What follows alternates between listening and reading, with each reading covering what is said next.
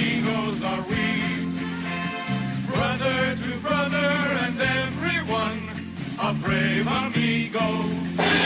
Wherever they need us, our destinies lead us. Amigos, we're always together.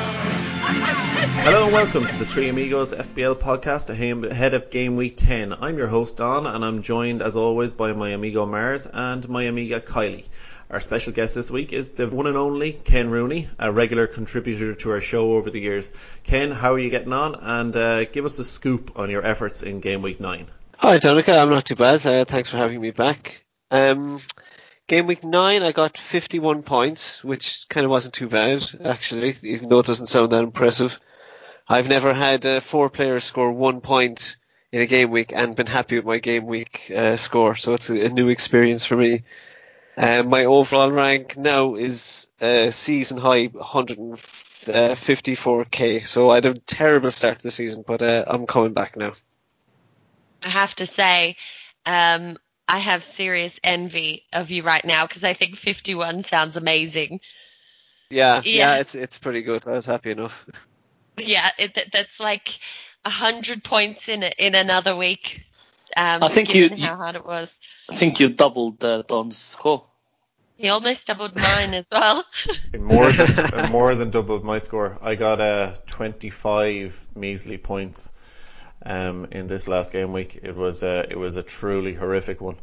You mentioned there you have a couple of players with 1 point. My team literally with Robertson on 8 points. Other than that, Wilson, who do I have? Wilson, Kennedy, Hazard, Lacazette, Alonso, Juan Biscuits, Hennessy. My team was literally a train wreck, 25 points.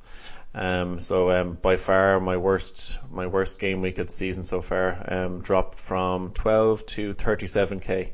So Mars is hoping that is a trend that's going to continue with all my bragging earlier on the season. But I know Kylie and you, Ken, will be supporting me and hoping that the season returns to positive ways yet again. I have to say, Don, I'm sorry. I'm really quite selfishly focused on my own misery right now. I can't spare much of a thought for your pain. Perhaps I was too gloaty after a couple of very nice weeks, but I ended up on 33 minus 4. It's not necessarily the number, it's the moves. So I took a 4-point hit to remove Pereira, who suddenly decided to score, and Kane, and I brought in Sterling and Firmino in what could be the worst combination of transfers ever. So that was really depressing in general. Nothing seemed to go right. Mitrovic assist was good, and Robertson clean sheet. But my double Wolves defence, who had been so glorious, let me down. And I was so convinced that, especially seeing that Watford lineup, that I was going to get 2 clean sheets again, that when that first goal went in, I thought there was some kind of error with my phone. I was like, well, that's obviously wrong. What's going on here? It's very upsetting, but we move on. Yeah, it's only 1 week. We don't have to move on. Such a brilliant week. It was fantastic, to be fair. Tell us all about it, Mars.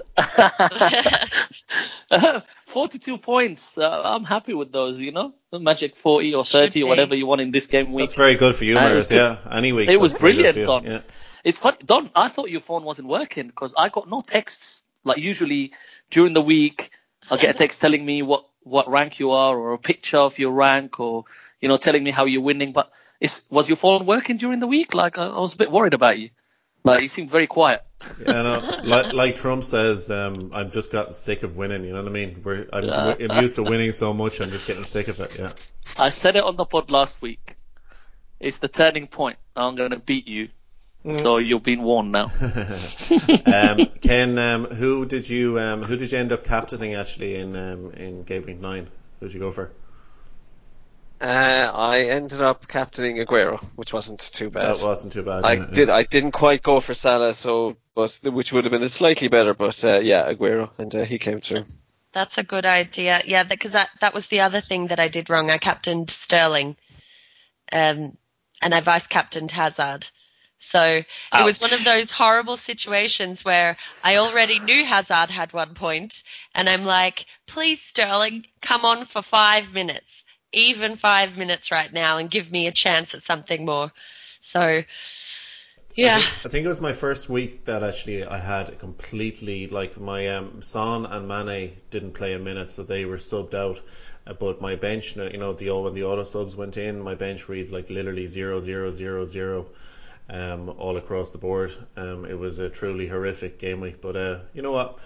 I think hopefully it'll be getting the bad luck out of the way in one game week, and we can move on to better times in game week 10.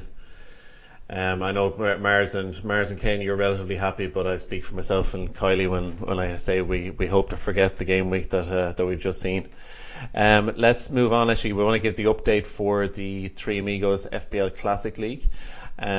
Top spot in it is Steve Bibbing. He's still on top spot. He's a total of 642 points. He came up with 57 points last week, so he would have beaten even Ken's stupendous 51 points. Second place is Ian Cooper's Beardsley's Poachies. And in third place is Paul Jones at Sky Player in FPL on 620 points.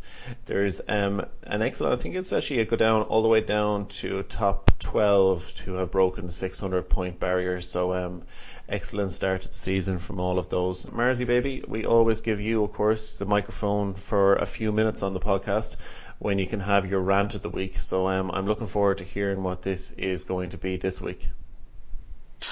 Yeah, so my rant of the week this week is about defending, the lack of it, and where did the art of defending go?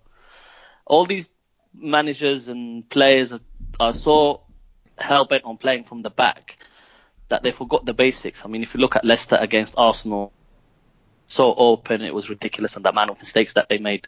Arsenal themselves were not much better. But my special rant goes to Alonso.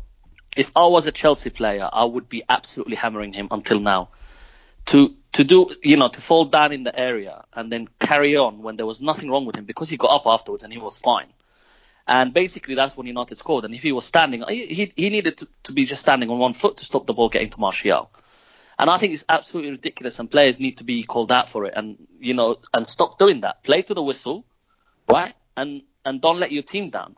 Well, we need more of the Carragers and the Terrys and the Ferdinands or whatever, and forget about, the first rule of defenders is to defend and then go and score or do the fancy stuff.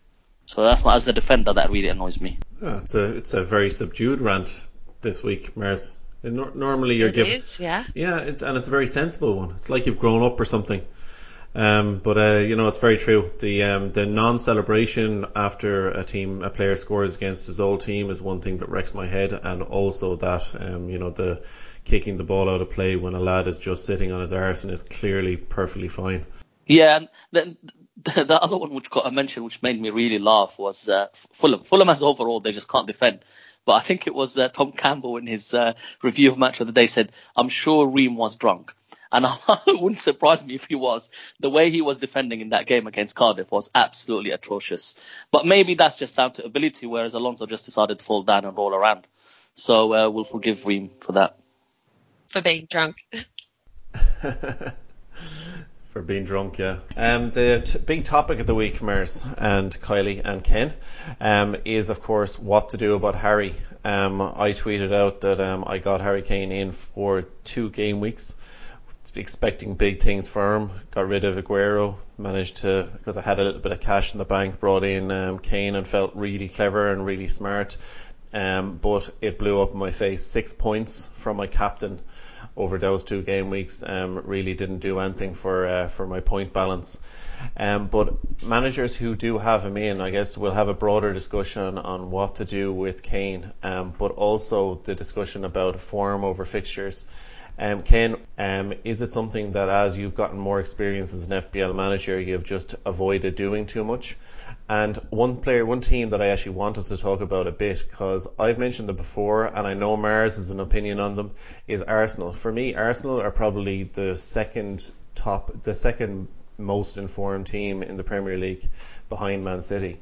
And in terms of their attack, you need to have members from it, and people are a bit scared away by the rotation and the kind of a little bit of unreliability with Arsenal. I suppose through the years I've kind of learned to trust form slightly more over fixtures if you have to kind of make a decision between the two. I think we do look at fixtures, and it's very valuable to look at them, especially this year, especially this season actually, with just 3 terrible teams. So I think it's a good idea to target players against those teams. But if it's a kind of 50-50 choice, I would go for form first, definitely. I've just often bought players just based on fixtures alone, and they're players who just aren't playing well, and players who aren't playing well, they're usually not going to score you points. As far as Arsenal go, you just have to avoid their defence straight away. I know Bellerin got, a good score recently, and he might be one, but I think, it's FPL, and you really have to have a laser focus on the players.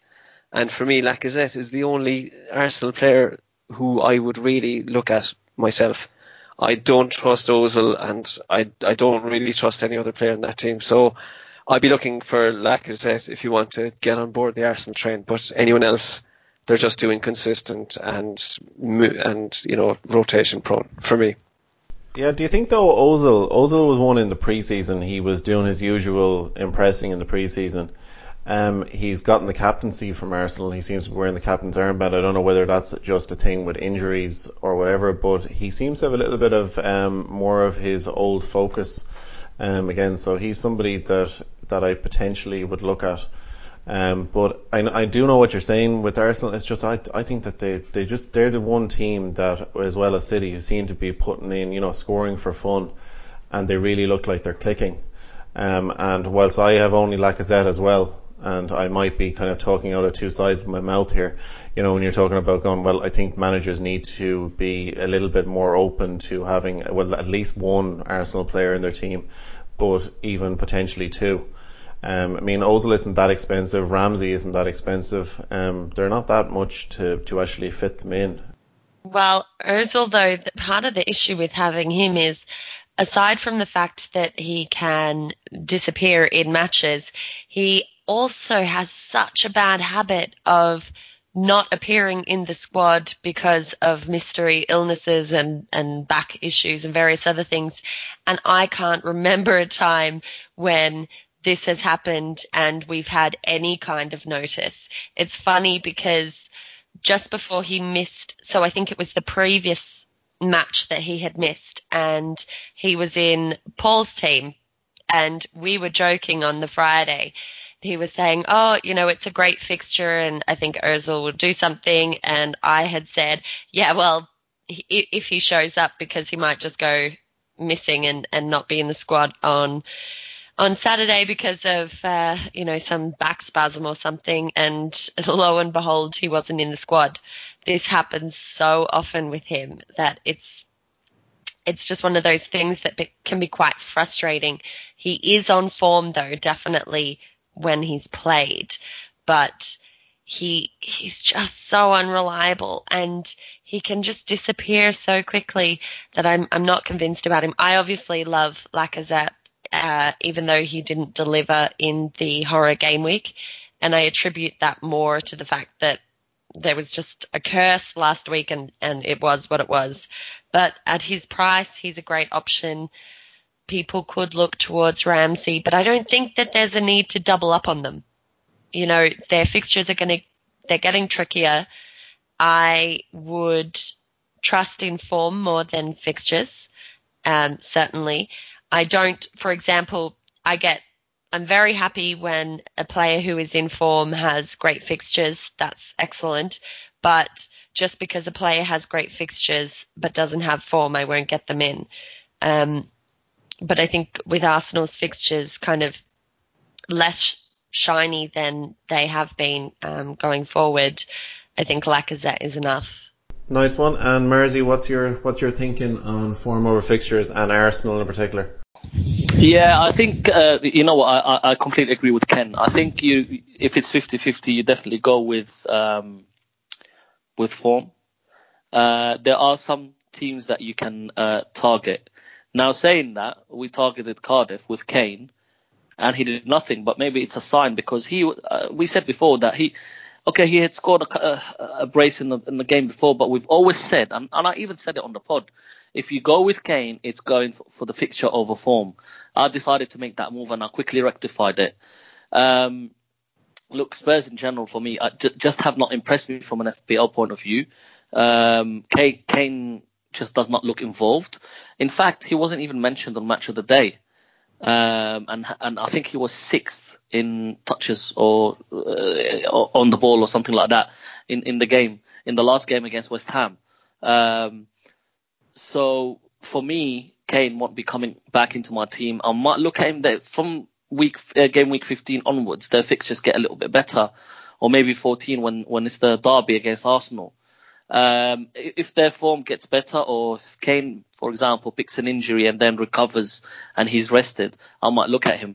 But at the moment, my premium forward will continue to be Aguero, because although he's playing 66 minutes, he's scoring. And to be honest, he could have had 3 against Burnley and should have had more points. Now, talking about Arsenal, I've said this before and I'll say the same thing. Arsenal, when they turn it on, can be one of the best teams to watch in the Premier League, more so than Liverpool this year, right? And even more than City for me. Sometimes the way they play, the third goal yesterday was just ridiculously amazing. Mind you, if that back heel in the middle of the park went somewhere else, we would be saying, why did he back heel it? But it didn't, and they scored a great goal. The one touch was just ridiculous. However, Leicester should have been ahead more, and easily should have had a penalty with Holding putting his hand up. So had they gone 2-0 up, you know, apart from what my dad says, you don't know what would have happened if Leicester carried on. And I think if you bully Arsenal, and if you don't play an open game against them, they could struggle. So yes, I like them, and I definitely like their attacking players. Now, if I told you that, who's the second highest scoring forward after Aguero? Give me a shout. Second highest scoring. Second highest forward scorer after Aguero. That is a tough one, because there's a bunch of them in probably the same. It's fluctuated, yeah. Sure. So second, come on, have a guess. Well, I'll go with Lacazette, but I don't think it is. Kylie, who do you think it is? Wilson. Okay. Ken? I cheated at it. I'm just looking at Arsenal's textures. So it's Boomerang. No, I don't. Aubameyang has scored more than Lacazette. So it's Boomerang. It's Boomerang with 55 points. Now people are saying, go with Lacazette. To be honest, I actually prefer Boomerang just because I like him more as a player. I like Lacazette, but yes, he hasn't been playing, but he's coming on and scoring goals. Apparently, it's better when he's on the bench. Yeah. Well, as an owner, I think I'd be happier if I saw him on the bench at this point. Yeah. So there's options with Arsenal. Definitely stay away from their defenders. I don't rate them at all. Bellerin is good, but it's a roller coaster. They will concede, and you just hope you're definitely hoping that he will do what he did yesterday and assist, although he scored an own goal. But overall, I mean, you look at their fixtures and they've got some tough fixtures, then an easy fixture, then a tough fixture. I guess the reason I didn't have Lacazette, and we mentioned that last week, is his price range is awkward, and you have to sacrifice somewhere. Because I've got, for example, and a lot of people have similar, where they have one premium and then 2 7 and below, for example, right? So for me to upgrade my 7 or my 6 to Lacazette, it needs 2 moves. So once I've done the surgery in my team, for example, my next one is Mendy, I want to get him back in, I might look at a Lacazette or a Boomerang or something like that, or something happens to Aguero and he gets injured and I don't want to go Kane, I might look at them. But at the moment, I can survive without them, although yesterday I was a little bit worried, and that miss from Lacazette was just ridiculous. I was laughing when it happened. I was actually laughing. The game yesterday was like the perfect troll end to the game week for us, because Lacazette starting, Aubameyang on the bench and going, this game week might actually have a positive turn, and then what happened? It was painful. But as you mentioned there, I think the thing with Kane, and I'd put Salah in the same thing, to be honest with you, is until they show the kind of form that they have shown in the past, they'll be staying out of my team again. I'm not going to be bringing Kane back again at his price tag. until he's actually banging them in again. Yeah. Because I definitely took a bit With of a Salah, punt. With Salah, I've still got him. The complete difference between Kane and Salah is Salah's actually making chances. He's creating some chances. He's missing a few. Whereas Kane, in some games, is just anonymous, unless it's a penalty. But Salah is missing a lot. So he is, and I'm still hoping for that hole. You hope the next one. You hope it's if I'm personally hoping he's rested tomorrow, put on the bench, and then he's fresh for Cardiff. But I'm not taking it for granted that he's going to go score 4 against Cardiff. But I'm hoping he gets back into the form that we know. He's been unlucky in some cases, but he missed a lot last year. It's just the ones that he didn't miss actually went in. Obviously, there's a difference in Liverpool, the way they play in between last year and this year so far from what I'm seeing, especially the forwards. And some say it's more the midfield that is not creating enough. Whatever it is, something is different. And as a Liverpool fan, you hope it clicks because we're defending really well, but we need to now just go back and score more. And you hope as an FPL player and a Salah owner that he's the one who starts getting the goals. You kind of get the feeling that hopefully Salah is kind of playing himself into form a little bit, but Kane's last game was just a bit of a disaster. He had an XG of 0.09 over the game, which is pretty bad. Now I can take XG with a pinch of salt. It's not the be all end all by any means. But if you look at his heat maps, you can see he's clearly he's all over his receiving passes and touches all over the place. And he's not even really creating much. His expected assist was even worse. It was 0.02. In the last game now, he only had 9 touches in the final third and received 3 passes in the final third. That's not what you want from a 12.5 million striker. Do you know what I mean? And if you look at his average position for the third time now this season, it was in the centre circle. You're not going to get a bunch of goals from that. That's not what I'm paying that money for. I avoided the Kane bear trap now, thankfully, but I can see why people went for it, but I think now is the time you just have to cut your losses and get rid of him. I happened to notice that the official FPL account was bigging up Steve Cook of the Bournemouth defender, and in particular his teammates, including their goalkeeper. But what's your thinking on this Bournemouth defence, which seems to be gathering a few points despite the fact that it was a bit of a laughing stock earlier on in the season?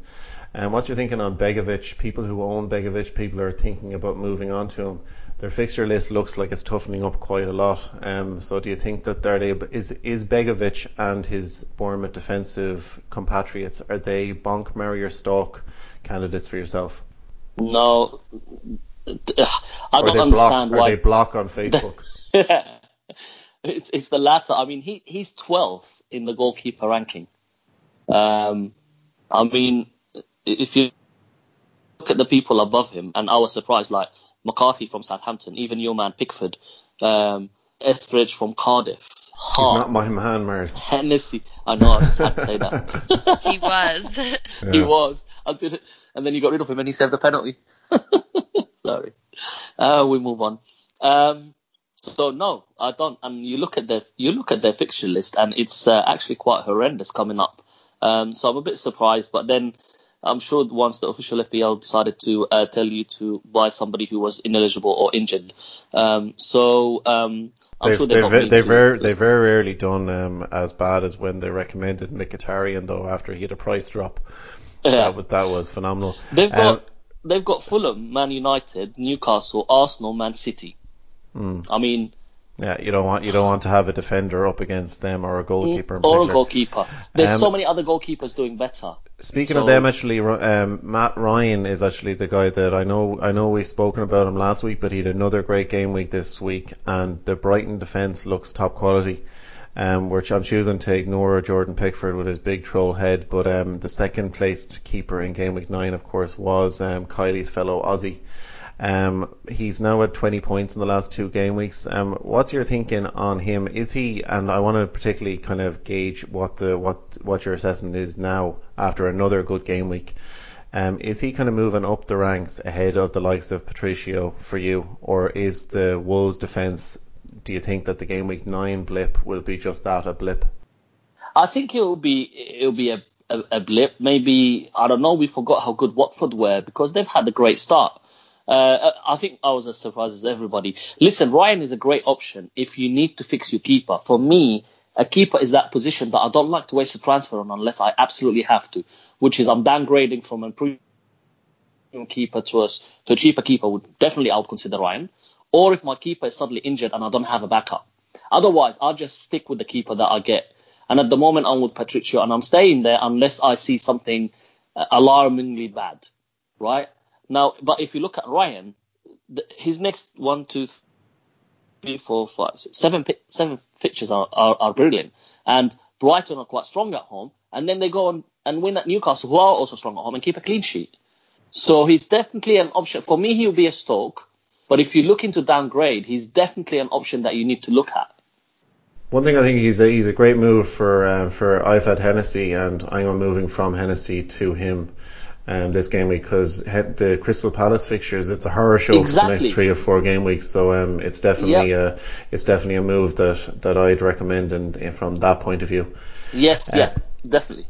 Thanks a million, Mersey. Kylie, move on to the defenders. Rudiger was the top goal scorer, or the top point scorer in defence this game week, and he still only has 3% ownership. How do you view the potential of the Chelsea defender, and are those managers bringing him in?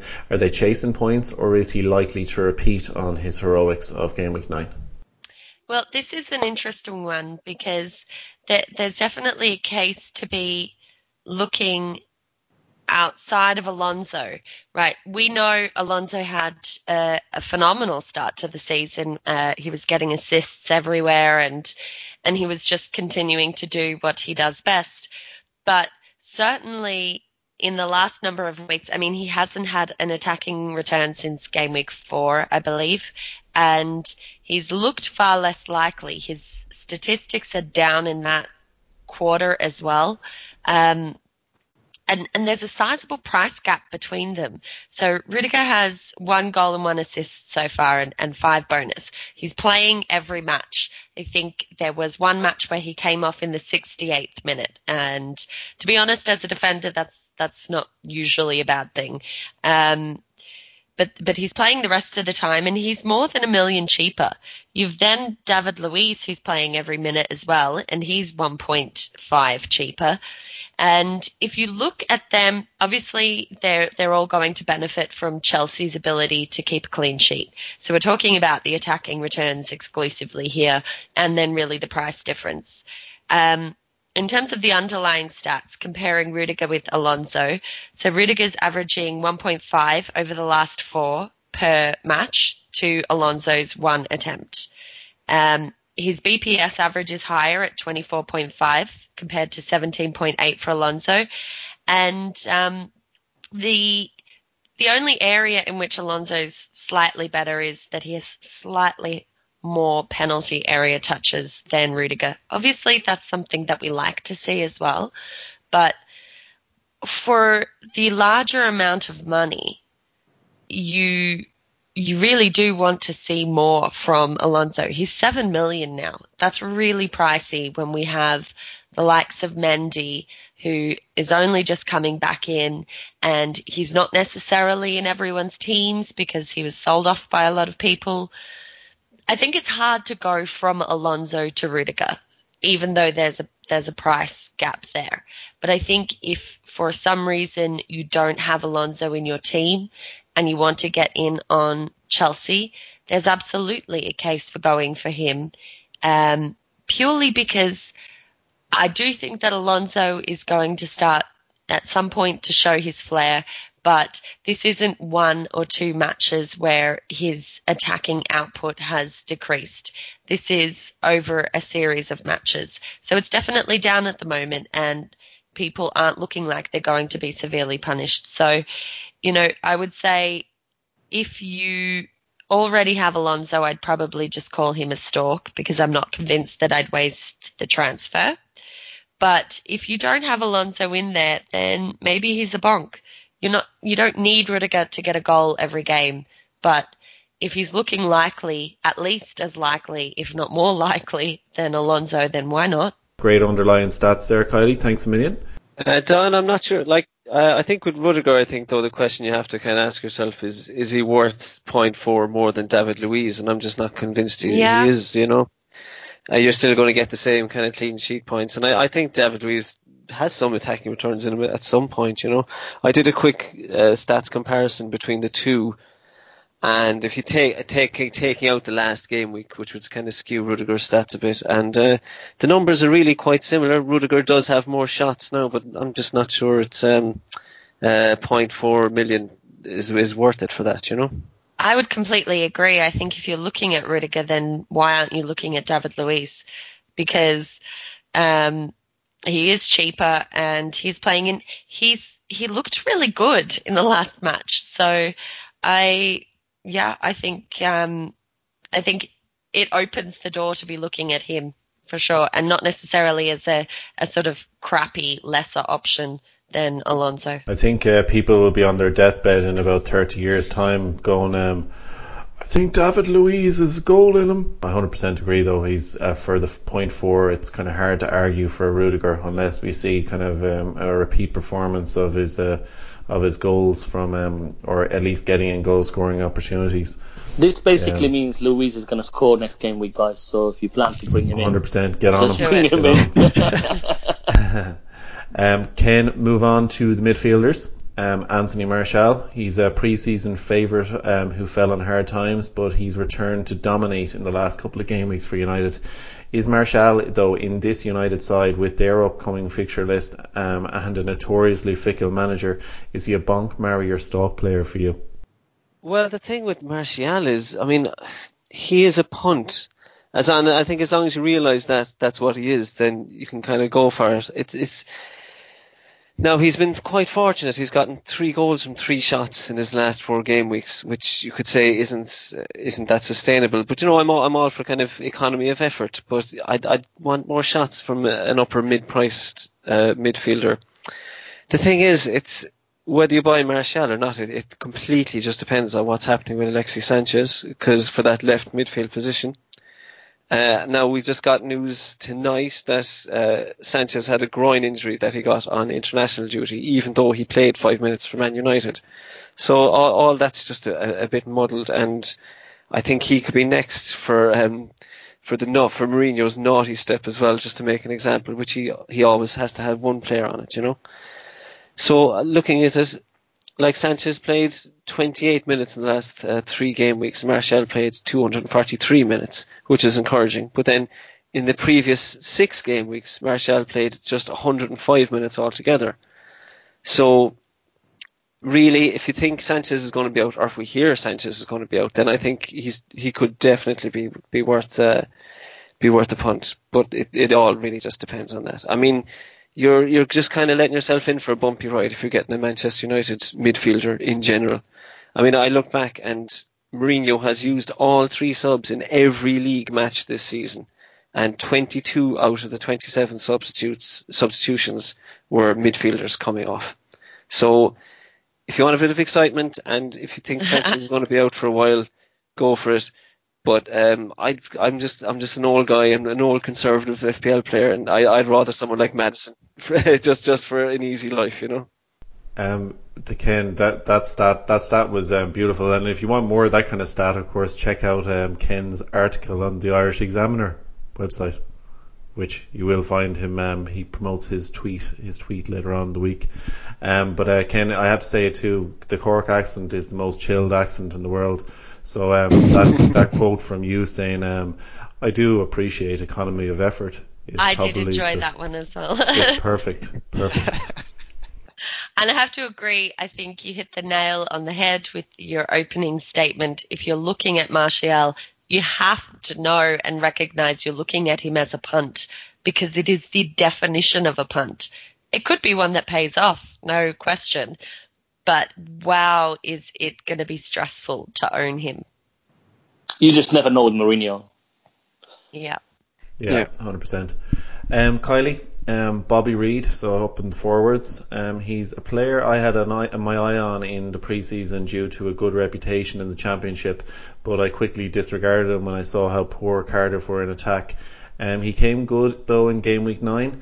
Looking at his underlying stats and Cardiff's form and fixtures, is Bobby a bonk, marry or stalk player for yourself? Wow. Look, here's the thing. There's lots of things we can say about him. He's low owned. He's cheap. You know, he did well in the last fixture, but let's focus on the fact that we're talking about Cardiff. And then, you know, it's bad when I say that's not even the worst part of it. B, we're talking about Cardiff playing Fulham. I mean, Fulham in defence are so bad that Cardiff scored, 4 goals against them? I mean, it's mind-boggling. They are not going to play Fulham every week. And frankly, Fulham seem to have the ability to make all of their opponents look like Barcelona. So I'd take it with a pinch of salt. He has really inconsistent minutes, and it's not just during injury periods or anything. They've been inconsistent throughout the whole season.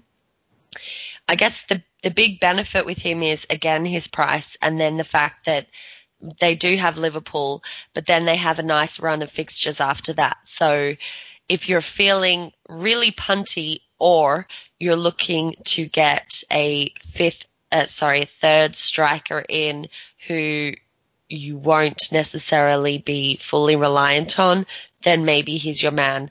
I do think that for quite a small amount more, if you're looking at the circa 5-5 range, there are viable options who have the ability to score and are playing consistent minutes. I just wouldn't be looking at Bobby Reid. He's not even on my watch list. He's not even a stalk for me. I just think with Bobby Reid, you need to have either a strong fifth midfielder so you can play 3-5-2, or strong 4 at the back to play 4-4-2. Apart from the odd game where they're going to be playing at home against a weak team. Now I've said that, he'll probably score against Liverpool, but you know, apart from that. But that's it. So. I just don't think that he can be part of your view of your starting 11. No, he's definitely a squad player. Absolutely a squad player. I feel like if you have a wild card team and you need somebody who's playing or might score once in a while. Yeah, and why would you just take up your third striker position with a player you're not going to play? You know, I mean, there's lots of, as Kylie said, for an extra 0.5 million you can get a Jimenez or an Ings. You know, they can score goals the odd time, and you'll be feeling okay playing them. It's a waste of money. Great name though, classic footballer name. Just like Roy of the Rovers. He'd like reading he Roy sounds like Rovers. he was part of the 66 World Cup winning squad, doesn't he? He has that fun from. Well, that's important. Let's move on to our Baldwin and Barlow captain picks. Ken, come to you first as our guest. It is, of course, just Tuesday night, and we have Champions League games still to come. But at the moment, and you're looking at your own team, who are you looking at as your Barlow? That's your boring captain pick. And if you're feeling a bit ballsy, who's your Baldwin captain pick? Well, with grim determination, I'm going to be captaining Salah because I have to. Because if I don't, then what have I been doing for the past 6 weeks or so? You know, against Cardiff at Anfield, and I'll be probably looking to move him out soon after that. But I kind of have to do that just to make myself feel okay. Justifying your decision, yeah. Yeah. I just, I don't really have a choice. And if you're feeling risky, if Salah, there's talk of maybe he plays a full 90 and you're thinking, God, I think he might be rested. Who would you be going for if you're feeling a bit frisky? Well, I would be thinking of giving a last hurrah to Ryan Fraser against Fulham. The Bournemouth boys, this is definitely their last hurrah for they frustrated a lot, but if they can't do it against Fulham, they can't do it against anyone. Mm-hmm. This is it, yeah. And how about yourself, Kylie? Who's likely to be your Barlow for game week 10? Okay, so Barlow for me is Hazard. Hopefully there is no substance to this back injury concern. That seems to be the one keeping them out of the Champions League. Yes, exactly. That's how viable that article is. yeah. But apparently, people before that article, there were a lot of suggestions that he'd been sort of touching his back a lot or whatever. So in any case, hopefully he's fine because he would be my choice. I do not have Salah and I do not have Aguero, who are the other safe options. Arguably, I mean, I know Aguero doesn't have a great fixture, but he is still certainly consistent. Outside of Hazard for my Baldwin pick, I do like the suggestion of Bournemouth against Fulham because Fulham, but I have trust issues with Fraser. I would probably go for Firmino, even though he's done nothing to earn it. But he is in my team now after the horror week that was, and he's my only attacking asset from Liverpool. So I would probably just put it on him as a hit and hope. That would be an extremely risky one, but that would be nearly following along with Ken's team of he's held on to Salah this long, so he has no choice, so he's feeling on, I have to pick him as my captain. You're kind of, I think, trying to justify your move last week, aren't you? Trying to make yourself feel a bit better about it. Yeah, exactly. And also, I mean, it's one of those things, so it's a justification cycle that I'm in.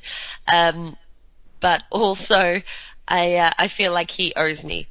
So I'm giving him, I'm being gracious enough in giving him an opportunity here. I'm not actually going to captain him, but, you know, hypothetically. Yeah, but I don't think Bobby's going to do anything for you, Kylie, because he's a good buddy of Mane and he knows what you did to Mane. But we'll move on to Mars, and we don't want to go into this again, Kylie. No, you know? It's harsh. You know, it's harsh. You betrayed him. I didn't. But Mars, tell us who's going to be your Barlow for Game Week 10? Yeah, Barlow's been on Salah and it's not moving unless something miraculously happens. I don't believe in this. I've spent this much that I need to captain him. It's just a fixture for me, and I think he is scoring at home. Let's see. Yeah. And then my Baldwin. There's a couple that I'm looking at. Definitely one is Wilson because of they playing Fulham, or Maddison at home to West Ham, who also away from home sometimes can be quite leaky. Yeah. I'd be I'm on Hazard because like that I don't have Salah. So Hazard would be like Kylie. He'd be my Barlow captain pick. If I was going ballsy, Robertson would be someone I'd be thinking of in terms of a Baldwin captain pick, because against Cardiff at home, I think there's a clean sheet coming. He's a bonus point. You just jinxed it. No, Mars. Every time I mention Liverpool, thinking that they're going to do well, I don't think I have that much an effect on the Liverpool attack or the Liverpool defence. Yeah. Superstition. Ken, I can't say anything about Liverpool before Mars thinks that I'm jinxing them. I know, it's unbelievable. But don't put yourself down, you know, maybe they listen. But he obviously has a very high opinion of me, like that I have some sort of a route straight into the Liverpool psyche. But no, Hazard against Burnley. Burnley look, other than that one game week, they look atrocious. Now, having said that, Aguero, I mean, against Spurs, you wouldn't be shocked. Spurs haven't looked anything like rock stars in defence. And you wouldn't be majorly surprised to see him pop up with a couple of goals. It's an interesting one because I saw Matty FBL Versus. He put Aguero's record, and Aguero had scored in a lot of games against Spurs, but in the last 5, nothing. So he has a good record up until the last 5, which is quite interesting. That is interesting. Yeah, he's definitely a man definitely in form, and it'd be hard, as much as it is kind of, in a way, you know, guys, it's actually an interesting one to tie into our form versus fixtures debate, because if you're looking at a form player in a tough fixture, and we're talking about Salah, who hasn't been bad, but I mean, he has been a bit wasteful in front of goal and hasn't been clicking. You can tell on him the way he's playing, he's just not happy with himself. It is almost the definition of the form versus fixtures debate. It's a tough one because it's form, Aguero scoring once a game, but it's a tough fixture, right? So it is one of those that, you know, like I can see goals in it, but because I have other options, I would sway away from Aguero and hope he scores. If I didn't, then I wouldn't hesitate with captaining Aguero. Nice one. Folks, let's move on to our listener questions section of the show. And we got a ton in, so we'll try to get through them in as quickly as possible. So first up on my list, I have FBL Dondinio. He was now his question is to do with his own lineup, and he's just wondering what he would suggest him to do with his 2 free transfers. We'll answer that one for you on Twitter because it's a lot easier to basically answer it if we have the team sheet in front of us. Tash at NJPer was asking, and Ken will give this one to you, would you transfer Laka and Siggy out for Salah and Vokes for a -4? So what's your thinking on that one? Not a chance. Laka and Siggy are they're 2 informed players. You don't sell your informed players, And it's Vokes, like we were saying earlier, why would you get Vokes? You can get Ings, Jimenez, just for another while, just for another bit of money. So no, I wouldn't go for that at all. That's the desperation kind of move, and it's understandable, but that's what everyone kind of wants to determine, saying, I have to get Salah in for this game week. Well, it's not worth it if you want to destroy your team. Exactly. You're hoping that Lacazette doesn't score. You're hoping Sigurdsson doesn't score, even though I think they're playing United, right? So yes, it's a tough game, but still. And then you're hoping that Salah will score more than 4 and those 2 don't score. It's a big move. It's a big gamble. Big gamble. Very big gamble. Mersey, Sankul or Mandavia was asking. So he said he had a rough week, but he's wondering if Sterling will play against Spurs. So it's $1 million question with Pep rotation, but he's noticing, of course, the Champions League fixtures, and it is a big game. So what's your thinking on that one, Mersey? Do you think will we see Sterling against Spurs? Yes, I think we will see Sterling against Spurs. Look, I said it last week. I said I wouldn't be surprised if Sterling is rested against Burnley because City can afford to rest him. Now that he's had his rest, yes, he played tonight, but I do think he will start, and he'll start the next few games as well for City. And he's one of those players that will that can easily cause damage. So if you've got him, you don't sell him. Yeah, in a way, it's sometimes with these big clubs, if a player is rested, that's exactly the wrong time to sell them because they've kind of got their rotation out of the way. Exactly. Yeah. It's one of those things. Ken, come to you on this one. Andre L, that's Andre L0313, was asking, he's 47 on the week and he's Green Arrows, so well done, Andre. He's looking for a differential to replace Moura with, so he's looking at possibly between Barkley or Lamela. Also is a time to dump Alonso for Mendy. So what's your thinking, Ken?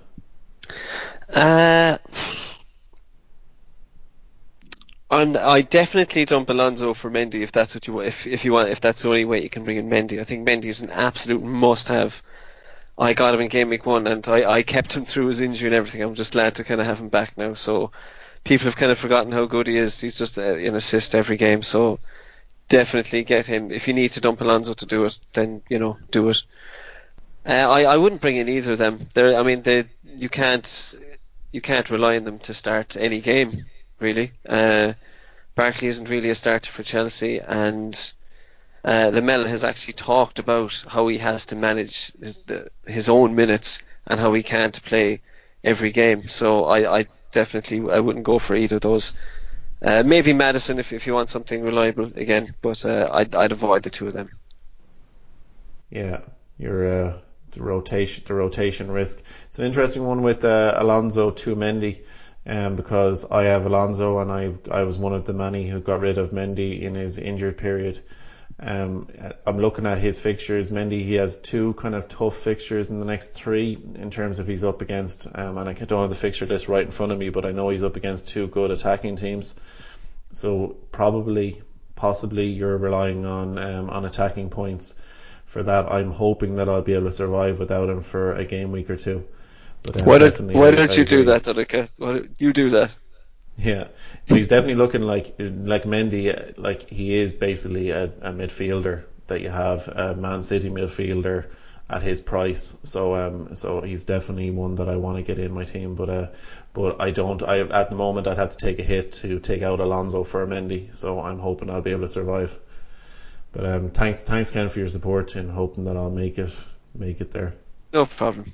FBL El Clasico Mars was asking, he's looking for Man City defensive cover, so he's thinking between Mendy, who's obviously got the great attacking potential, or Ederson, who's the most nailed on member of that back five. Also he's been thinking of getting in KDB, but basically he's just concerned about all the midfielder rotation that's going on. Also, what's your thoughts on Bernardo Silva? Well, between Ederson, I had Ederson and I switched to Mendy, and I would always go with Mendy over Ederson. But if you can't afford or you want more money, why not look at Laporte? I mean, the guy's been playing in every game. He's scoring. I think he's a great option. KDB, he started tonight. He came on in the weekend. I still think he needs time for his price range. There's a lot of other players that are worth it more than him at the moment. So for me, he's one that you need to watch. Bernardo Silva is a strange one. I really like him. He just seems to be really inconsistent. But he's cheap. So he's one of those, I think earlier we said Martial is a punt. I would say Silva's also a punt, because although he might play, you just don't know. You're not guaranteed if he's going to return or not. So I think what I would say is look for somebody like, see if you can. If you're looking at KDB, then can you not stretch to Sterling, Mendy, Ederson? Look at Laporte if you can't afford Mendy, and then with Silva, there's other players around his price range from different teams that are delivering more. That's my opinion. Don, I'm just going to stick my neck out here a little bit and say I think Mahrez is definitely worth a look. I think he's coming into that City team now. I think he started the last 3 games, including tonight, and we all know what he's capable of. And he's played alongside KDB tonight, I know, so he might be a threat to his place, but he's played alongside him tonight, and I think he's starting to find his feet there. And 8.6, if he can deliver what we know he can, I just have a funny feeling about him. I think everyone needs a piece of that Man City midfield because they're just so prolific and they fire so many shots. I think you just need a bit of it. If you can stretch the KDB for an easy life and you don't have to worry about rotation, that's fine. But otherwise, I think you just need to grab a piece of it and just not complain. Inevitably get rotated sometimes. I agree with you, Ken. What I said before, for me, the reason I think Mendy, I hate this, the E word, essential, but he's a defender and a midfielder in one. You get the clean sheet and you get attacking returns, and he's guaranteed to play. He's played in every time he's been fit, he played. So for me, he's actually the cheapest midfielder they have. If you think about it. I'm kind of hoping that himself and Aguero are enough cover with Man City, but I do agree, Mahrez, because he had the discount, he wasn't priced as a Man City midfielder at the start of the game. He's definitely one that you can have in, and even if he does get rotated, it's not going to hurt you too much. And I think Man City are so explosive that players can come off the bench and score anyway. Mahrez is definitely one I'd be keeping an eye on. Same as Sané actually as well. It is difficult, Mahrez, as you mentioned there, to get up to that Sterling price. It is very difficult to get from the 9 mil to the 11 mil, especially when we all want to have Hazard in our team. And if those of us especially who have Salah, you're definitely looking at you're stretched economically to get up to Sterling. But Mahrez, if he goes back to his old Leicester form, he'd definitely be a great option. Ken Fantasy King was asking, is it time to put Kane away till after the Christmas? He brought him in for Cardiff game and kept him for West Ham too. I feel your pain, buddy. Next dilemma is Harold and Sergio now face off in game week 10. Does that mean that I hold Kane for another week or move to Sergio now? So that's one that I definitely move straight from Kane to Sergio, because I prefer to have Aguero up against Spurs rather than Spurs up against Man City. And I think that the foreign player, I just want to have Aguero back in my team, and I've had enough of Kane. But what's your thinking on making that move this game week with the two of them facing up against each other? Yeah, definitely. I think Aguero is definitely the player to have there, and Man City's defence it's very impressive. And Harry Kane, he's just not, as we discussed earlier, he's just not doing it, And Wolves away as well after that isn't the best fixture.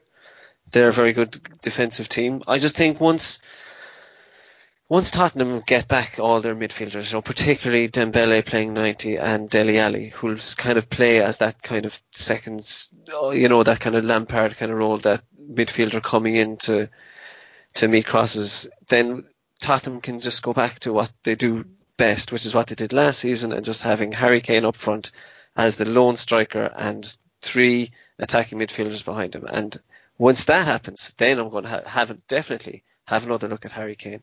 But right now he's knackered, he's playing in a completely weird position, and whereas Aguero, I think, even though he's not maybe getting the minutes that you'd like at the moment, that's not to say it won't happen in the future, he's by far the best prospect, and he's cheaper as well. Yeah, geez, we have Kante playing as an attacking winger for Chelsea, and we have Harry Kane playing as a defensive central midfielder. What is going on, Ken? I know. The world has gone mad. Yeah.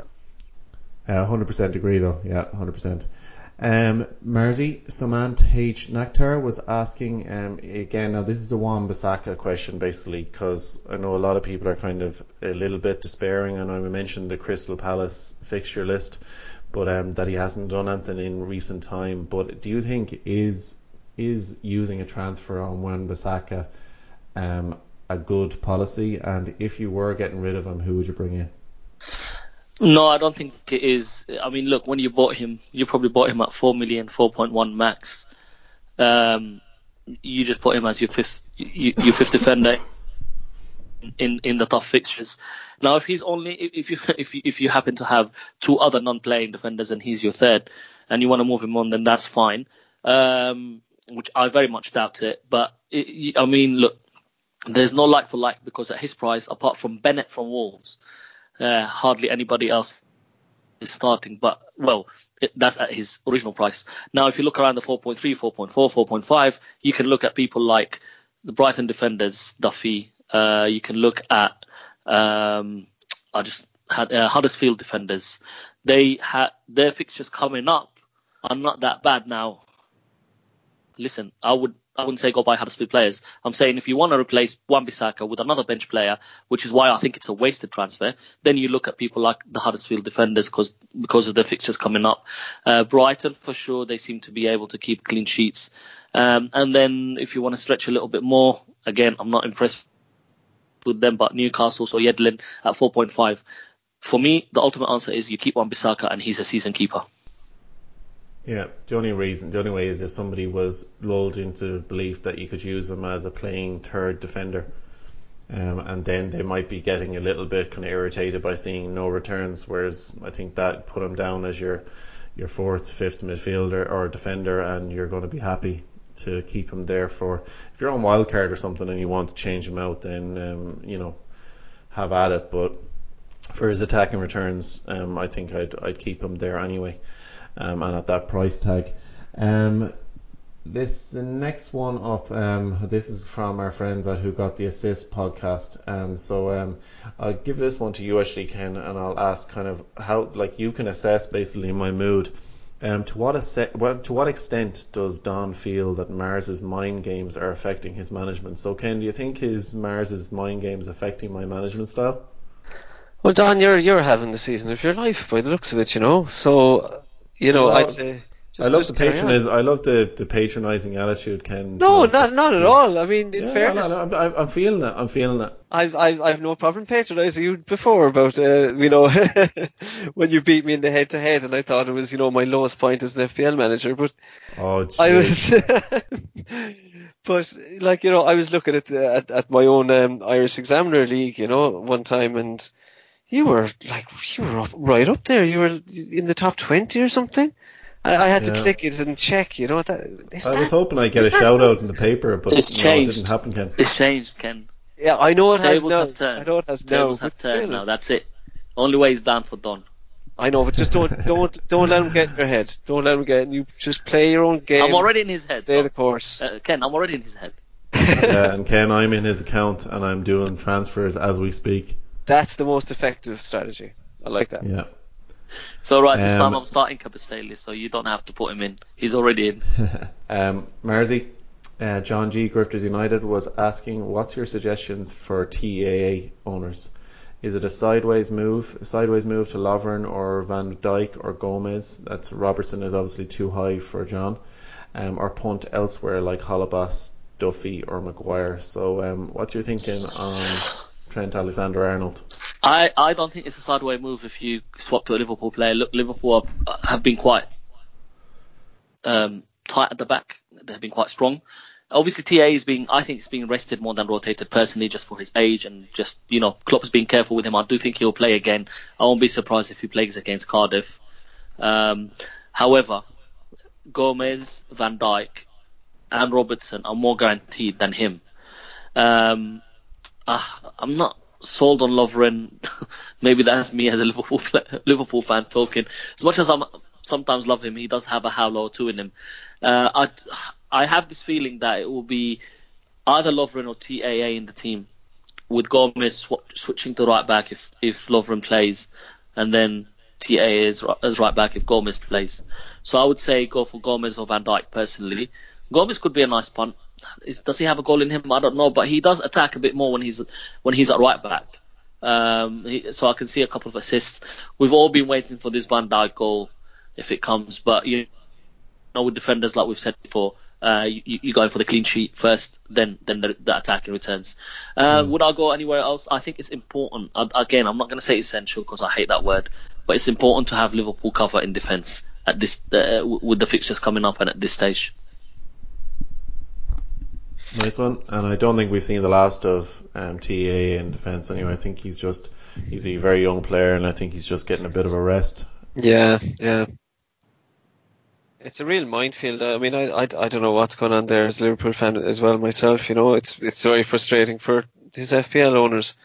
But while I wouldn't buy him now, I don't think it's necessarily a time to sell him. Especially I wouldn't be doing any transfer moves anyway before all these Champions League fixtures are over with.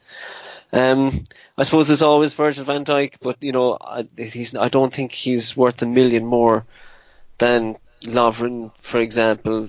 I think the safe play would be getting Alisson for 5.6 because he's definitely going to start. Again, I suppose like my Mahrez shout, I just have a kind of just like Mahrez said, I have a gut feeling as well about Joe Gomez. He might be the way to go. I think he forged a good partnership with Van Dijk when he was playing in the centre, and I think if Trent comes back into the side, Gomez might just be pushed back in as a centre back and replace Lovren. And so even though he's not as effective an attacker as Trent, their stats are not a million miles away from each other. So I wouldn't completely rule out an attacking return from him as well. Nice one, Ken. Sticking with you on this one, Guy at FPL Planner. He's a couple of questions, okay? So he's wondering about Trippier. So is it time to get rid of Trippier as well as Kane with their relatively tough fixture list coming up? Also, has moving Richarlison up front out of position, has it actually reduced his effectiveness from an FPL point of view? What's your thinking on that? With Trippier, I have been a bit critical of him before, but I mean, he has performed very well. Having said that, I think, again, if you can replace him with Mendy, then that's definitely the way to go. And Spurs are just looking, they're having a fantastic season, but they just don't look that good. As far as Richarlison goes, I saw a tweet tonight that apparently Marco Silva has been trying to convert him to a centre forward, even back at Watford. So that's a long-term project. So it looks like he's going to be there for the long term. Looking at his heat maps, he actually still drifts out to the left a lot. So he still has a tendency to do that. So I think he's struggling to actually become a central attacker.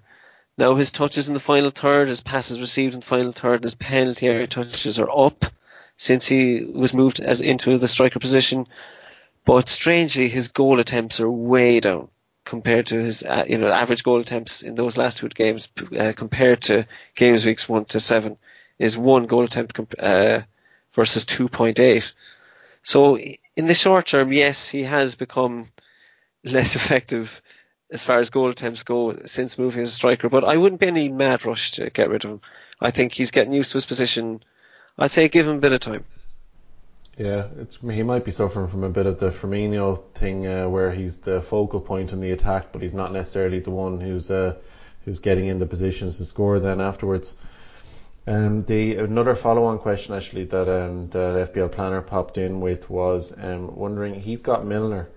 Is it worth, should you hold on to him or basically upgrade Salah now? So he obviously has a bit of cash in the bank if he's been holding on to Milner basically there as kind of a bit of a placeholder. What's your thinking on Salah? His stats, as we've talked about, he says they're still at the top of the table, but has he finally begun to find the form to reward those who spent so much on keeping him in there? So what's your thinking on that one as a fellow Salah owner? Well, I mean, people are kind of clamouring to get Salah now, whereas I'm kind of looking for the exit door, you know. Having it's not easy owning Salah. I can tell anyone who's thinking of getting him, it's really not easy owning Salah, because you're really straitjacketed with all that cash invested in one player who isn't really doing it. I mean, he's looking slowly better, and I mean, obviously keep him for this week. But I would just caution about anyone rearranging their team or making any big moves for Salah. It may not be all it's cracked up to be, you know, and you'd really want to have him part of your long-term strategy. And I'm not sure his form really justifies that. So as a Milner owner right now is possibly don't necessarily go jumping straight to Salah, even though if that was your plan all along. Sorry. Milner or Salah? There's only one choice. Boys. But he's wondering whether or not he should actually move. Salah probably was his plan, I'd imagine, to move from Milner to Salah for this fixture and for the... I absolutely would. If you can move without damaging your team, if I'm asked a straight question, should I move from Milner to Salah? Yes. We're talking Salah's not delivering yet. He's the third highest scoring midfielder. Yeah, this guy must have 7 million in the bank. That's impressive. Yeah, I don't think it's straightforward. I agree. Unless he has 2 free transfers or whatever. But if it is 2 free transfers, if it is a straight move from Milner to Salah, it's a no-brainer for me. Nice one. Next one up, Mars, is from Prashant Tiwari. So his question was about Richarlison. Now, Ken mentioned about the out of position, his stats going down. He's mentioned his tough games, between good home games, but he isn't guaranteed to return even in the easier games. So what if you are moving off Richarlison? Okay, just let's take it for granted that, just for the sake of argument, that you are moving off him. Who would be the best replacements? Maddison, he reckons, has been lucky with his returns, or anyone else? Plus, is 2 Wolves defence a bit much now? Now, I know the Wolves double up is something I knew we probably would be talking about this pod, because it's worked out brilliantly for a double up in earlier on the season, but this last game week it obviously burnt people a little bit. But what's your thinking on if you were moving from Richarlison? Would it be Maddison? And have you got any other alternatives that someone might want to move to? Who would be your preferred alternatives? Maddison is not a bad shout, but I wouldn't actually move away from Richarlison yet. They seem to have easy, tough games-wise, Everton. So, he didn't score in one of the games. If you have him in your team, and he's saying it's either Richarlison or Maddison, he must have other premium midfielders in there. So if he scores 1 and 2, it's not really bad. So for me, I would stick with Richarlison. For now, they're playing against United and then they have a home game. So can United keep a clean sheet? I don't know. Normally Everton United games have always been one of those, tough games for both teams and a lot of goals. And United are conceding. So I wouldn't be selling Richarlison right now. However, Maddison is a great option if you want to move from Richarlison to Maddison. You don't have him. As for Wolves, I think, we need to all just take a little bit of a chill pill. Again, if you look at your players, your Wolves defenders are either your third defender or your fourth defender, because you have 2 or 3 other better players. So yeah, by all means, if you want to move, so you have a keeper. If you have a rotating keeper, you can always choose the other keeper. If you want to move on from a 4.5, or if you have Doherty or Bolly or Johnny, or down to Bennett, there are a few options, but are they better than Wolves? I don't think so. I don't think Huddersfield or Brighton are better than Wolves. So I wouldn't be moving off Wolves, guys. I mean, okay, they have Brighton next. They have 2 tough games. Then they have Huddersfield and Cardiff. So if you want to move them off for, if they are your third defender and you need a third defender when they play Spurs and Arsenal, then yeah, by all means you can go to Brighton or you can go to Huddersfield or Newcastle. But then they are playing Huddersfield at home and Cardiff away. I'll expect at least 1 clean sheet out of those 2.